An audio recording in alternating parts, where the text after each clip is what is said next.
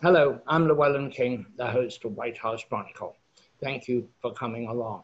We have two guests today, united only by one word, Lebanon. Jim Bohannon, the great broadcaster of the Jim Bohannon Show on Westwood One, is my first guest, and my second guest is Edward Gabriel, the former U.S. ambassador in the Clinton years to the country of Morocco, but he is here to talk to us about the perilous and powerless situation that exists in the country of Lebanon, a beautiful little country, and I'm glad to say I have been there. Sadly, it is a failing or close to being a failed state after the terrible detonation of fertilizer in the port, but also after a decade or more of brutal corruption. Jim, welcome to the broadcast. You're something of a national institution, a man who has been on the radio for so long. Everyone seems to have heard you because you have so many stations. Anyone who is on the radio or listening to the radio at night or driving a car with the radio at night has heard you. How did you get into broadcasting? Oh, that was quite an inauspicious story, actually, Llewellyn.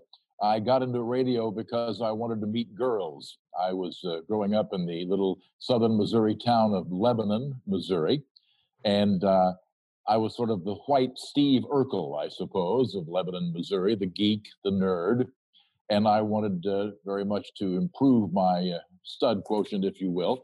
I thought if I were on the local radio station, that would help. That was station KLWT, which we called Keep Listening, We're Trying. And so I did, in fact, try out there. And the boss, Jack Sellers, I'll never forget it, he explained to me, he said, Jim, we pay you what you're worth, but it's illegal. Now, at the time, the federal minimum wage was $1 an hour, so that's what they paid me. Okay, so you snuck in there with an ulterior purpose. Did it work? Yes, it did, as a matter of fact, because years later, there was a young lady named Annabelle Arnold in high school, and I sort of worshiped her from a near, but she was always dating football captains and this sort of thing. But years later, when I had the national show, and I was invited to Columbia, Missouri, where the local affiliate had a 70th anniversary party, and I was the big star of the party. And at the time, Annabelle was working in Columbia, Missouri, and she had a friend of hers who wanted to meet me. And Annabelle said it was a dreary night, icy night in January. And Annabelle said, I've met him. It's no big deal. And the friend said, get in the car. We're going. And so as a result, I re-met Annabelle, and we're happily married now. In fact, they just celebrated anniversary number 22. So yes, it did finally work. Well, I left high school somewhat with the same objective, but I knew I wanted to be a journalist. I had a very early idea that I wanted to be a journalist. And as soon as I was old enough to leave school, which was 16, I was out of there. I wanted the bright lights. I wanted to meet grown-up, sophisticated women and have drinks. I found the drinks a lot easier to get than the grown-up, sophisticated women, which is probably prevailed most of my life. Anyway, tell us, how did you become a national figure? Let me ask you the question that always comes to mind with great broadcasters, and I've been lucky enough to know quite a few on 3 continents, actually. But and that is the voice, the big, beautiful, round bell voice. Does that come with a career in broadcasting, or do you have it first and apply it to broadcasting? No, growing up, I sounded more like this actually, but with time, and I'll be honest with you, probably the voice was aided by, I did the math and I figured out that I, in my life, smoked about 500,000 Marlboros, which I have not done now for the last 26 years, but it'll probably come back to bite me someday, but that probably helped mold the voice. I got on national radio because of a mechanic who left a wrench in a rocket at Cape Canaveral. Okay, stay with me. This works out. I was working at WCFL radio in Chicago, and at that time we were affiliated with the Mutual Broadcasting System.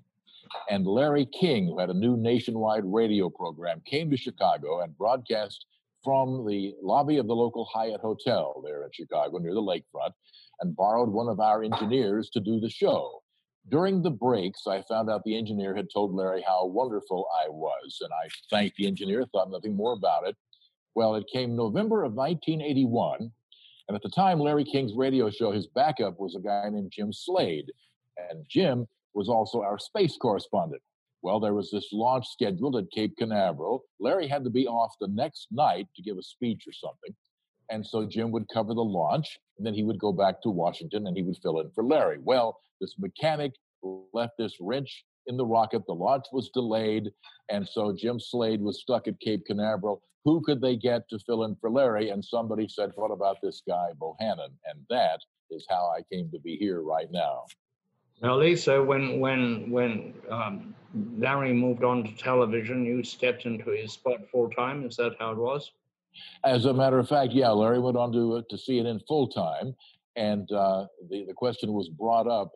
And in fact, I'll tell you exactly what happened there. They had a group called the Mutual Radio Affiliates Advisory Board, various radio stations that advise management. So Larry was going on, and the question was who should succeed Larry.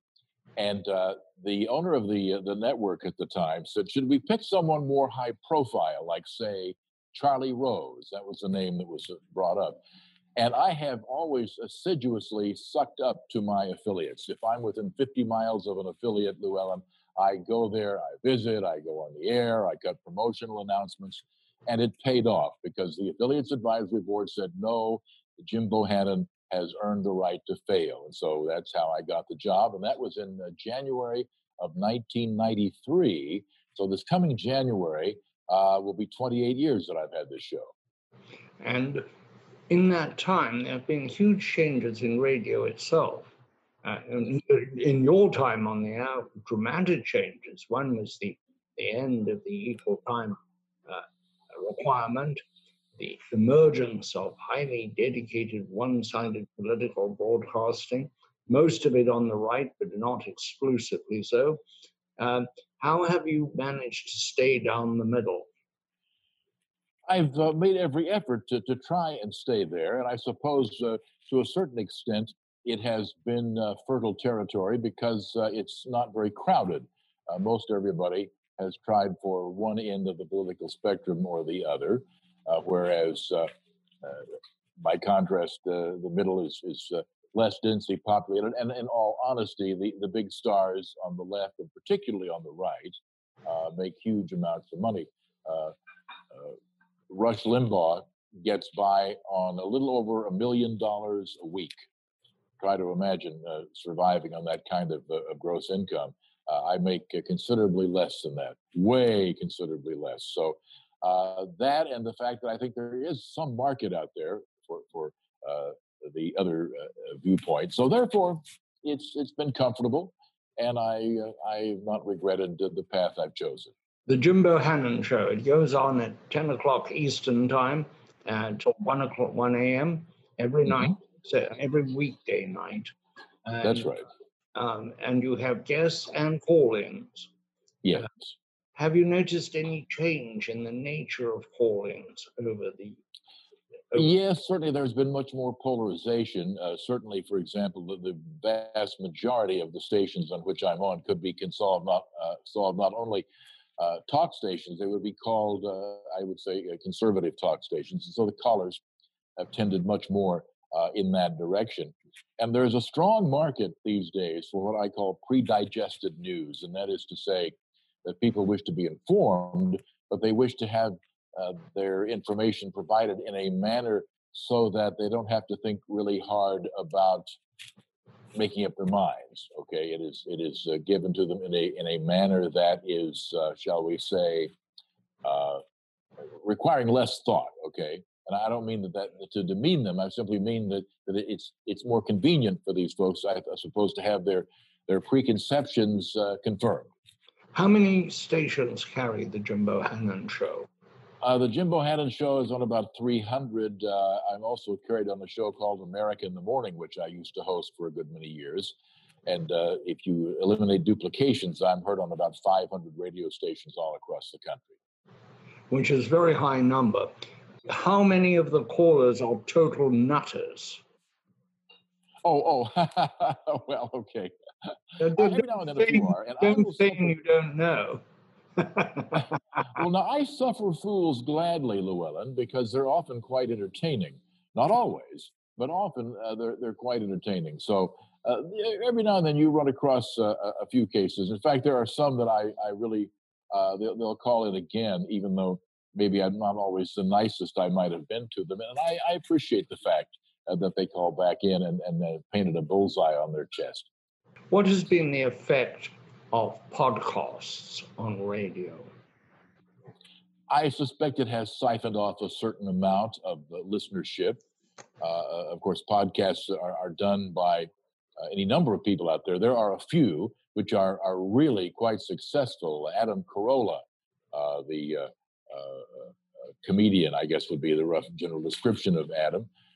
He's done quite well, makes a tremendous amount of money. There probably are, I would guess, in that category, maybe a few dozen people. Most people, of course, who do the podcasting are people who have maybe a few dozen listeners, all told, and that's fine because it's for their own satisfaction, really.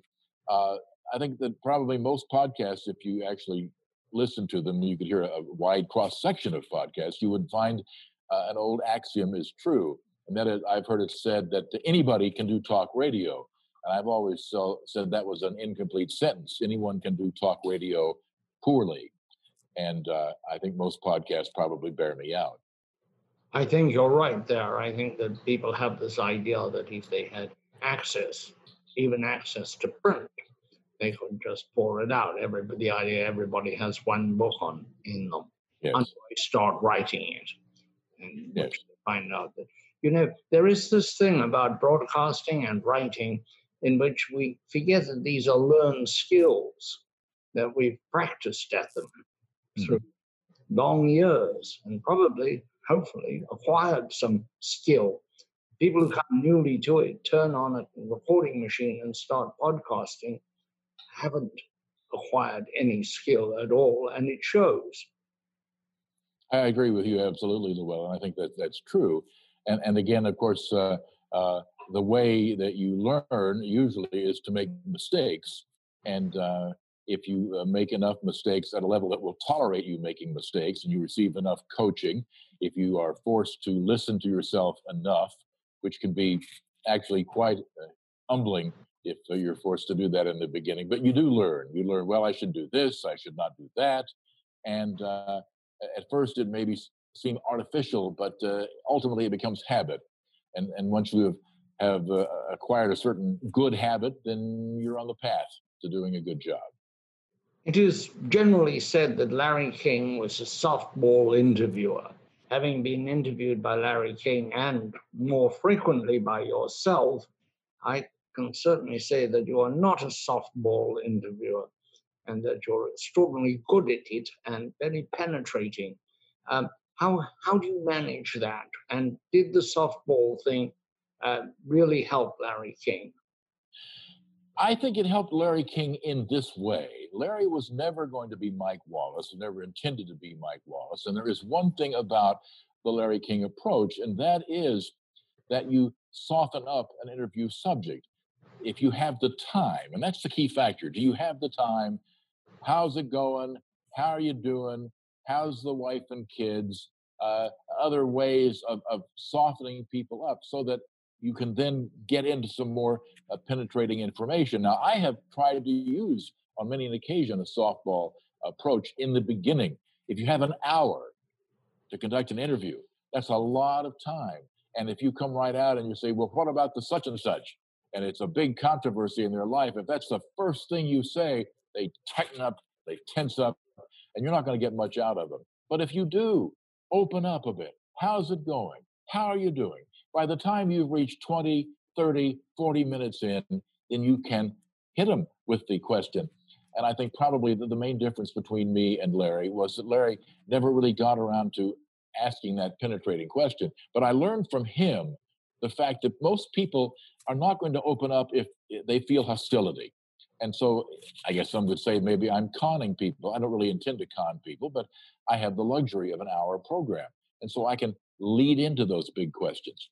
And it's a lot harder if you have maybe 5 minutes and you're with a newsmaker subject and you've got to hit this topic. You can't do much softening up in 4 minutes. Well, how do you deal with extremely difficult people? Well, sometimes you run across those people. If you do have that whole hour, sometimes you can soften them up. I remember talking with Dr. Edward Teller, who, of course, invented the hydrogen bomb. And I was told beforehand two things. One, that he was a difficult interview, and two, that he hated to be called the father of the H bomb.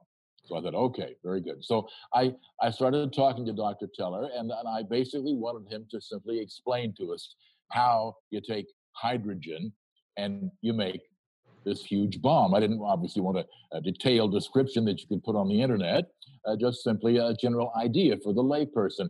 And he was not cooperating. He would not climb down off his abstraction ladder, and it wasn't going well. And so finally, I went for broke, and I decided that I would just have to get his attention. And so I said, Dr. Teller, is it true that every June the H-bomb sends you a Father's Day card? Well, he kind of spluttered, and then actually I got a slight laugh out of him. And then I opened him up, and he began to talk. And boy, once he got going, you couldn't shut him up. And he was going off on all kinds of subjects. And I asked him, like, why do we always hate to take physics when we're in high school, the course of physics? And he said, because they don't teach it right. They should call it life. And he was going. And so sometimes just a little slight insult can work. I wouldn't recommend that as a general course of action, but it worked with Edward Teller. I interviewed him several times and had several interactions with him, and always had the same experience. Difficulty at first, edgy, and suddenly the Niagara Falls of words began, and nothing could stop it once it began. Yeah. Unfortunately, we don't have an hour, Jim, and this is television, but I hope you'll come back on the program often, because it is an honor for the program, a delight for me to see you and hear you, one of America's truly outstanding journalists and broadcasters. Thank you. My pleasure and my honor. Thank you very much, Llewellyn. I'd be happy to come back anytime. Thank you. Cheers. Mr. Ambassador, welcome to the broadcast. What is happening in poor Lebanon? It had the largest explosion, short of an atomic detonation, bigger even, I believe, than the dreadful one in 1917 in Canada, in Halifax, which was a munition ship. This was larger and more devastating. What is left of Beirut? Well, Lou, there was destruction for miles around the port. And in addition, you could feel the blast all the way to Cyprus and down into Israel. So it was a major blast. They said maybe the worst blast since Hiroshima in Japan. So it was a blast at Hiroshima. Well, the explosion. Explosion. This was a gigantic explosion. Yeah. And the government collapsed, but Lebanon was in bad shape beforehand with a lot of political division, corruption. What is it now? A failed state? It's a failing state for sure, Lou. They've just formed their third government in a year. And the hope is that this new prime minister will be able to form a government. The verdict is out, and the prognosis is not good. If this government fails yet again to enact reforms that are necessary for the IMF, the international community to come in with billions of dollars of aid to help them stabilize, then yes, I think we'll be in a failed state status. But failed states, as a colleague of yours said to me recently when I was reporting this story, don't go away. People are still there. And the world has got a lot of failed states. Africa has several, from my homeland of Zimbabwe to Somalia. Syria is essentially a failed state, or headed that way. That's when there is no functioning central government, very few, if any, civil services like police and garbage and the things we take for granted. Where is Lebanon if a totally failed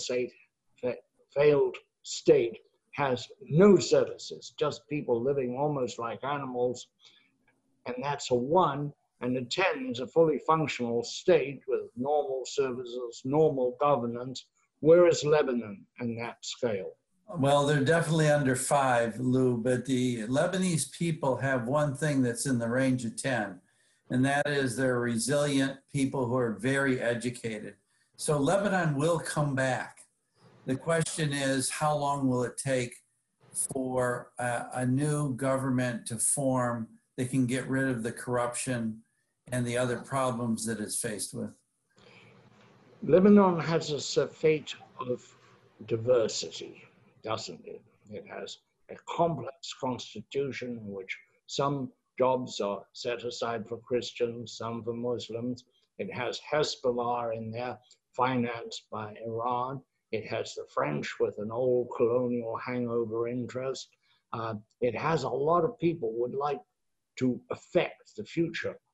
Who are the players and what are they doing that is destructive?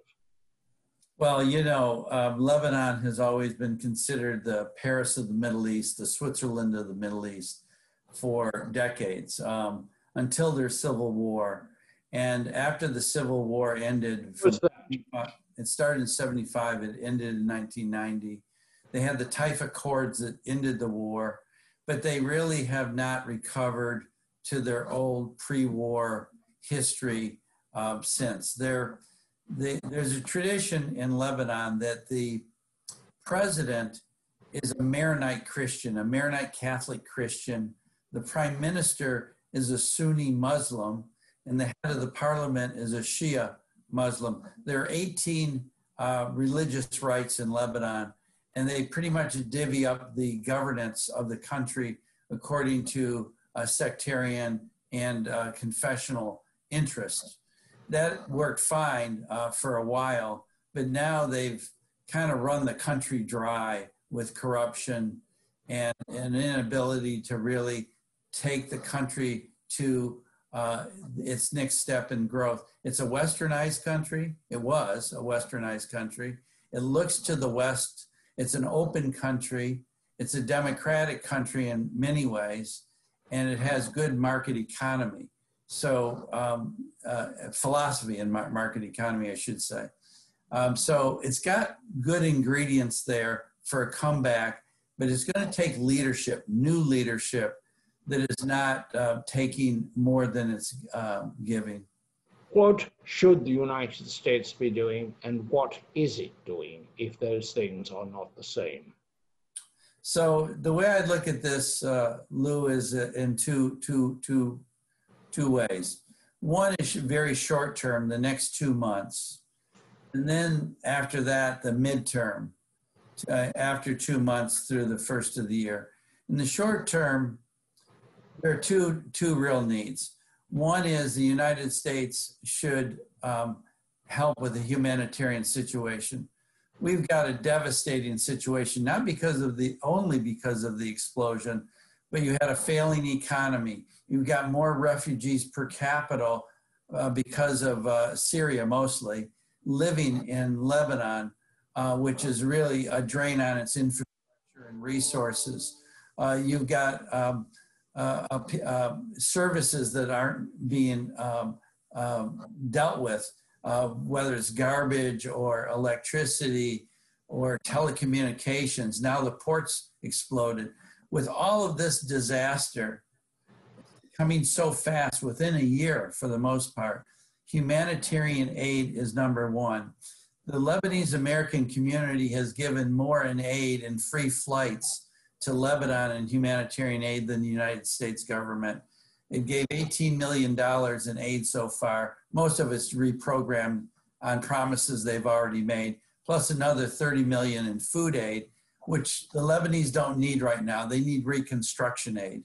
So that's one part. The second part of the short term is trying to bolster this prime minister and show him that he has an opportunity to get tens of billions of dollars into Lebanon in short order if he can put together a government that's not corrupt and is willing to make the reforms necessary for transparent and new government. That's the short term. Longer term, you've got two sides to it. One is the conditional side, as I call it. You've got two big arrows in the quiver of U.S. foreign policy. One is sanctions.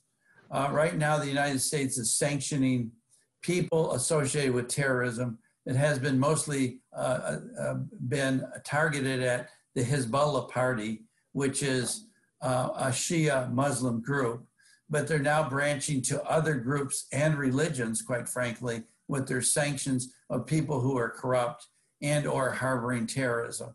So that's one arrow in the quiver.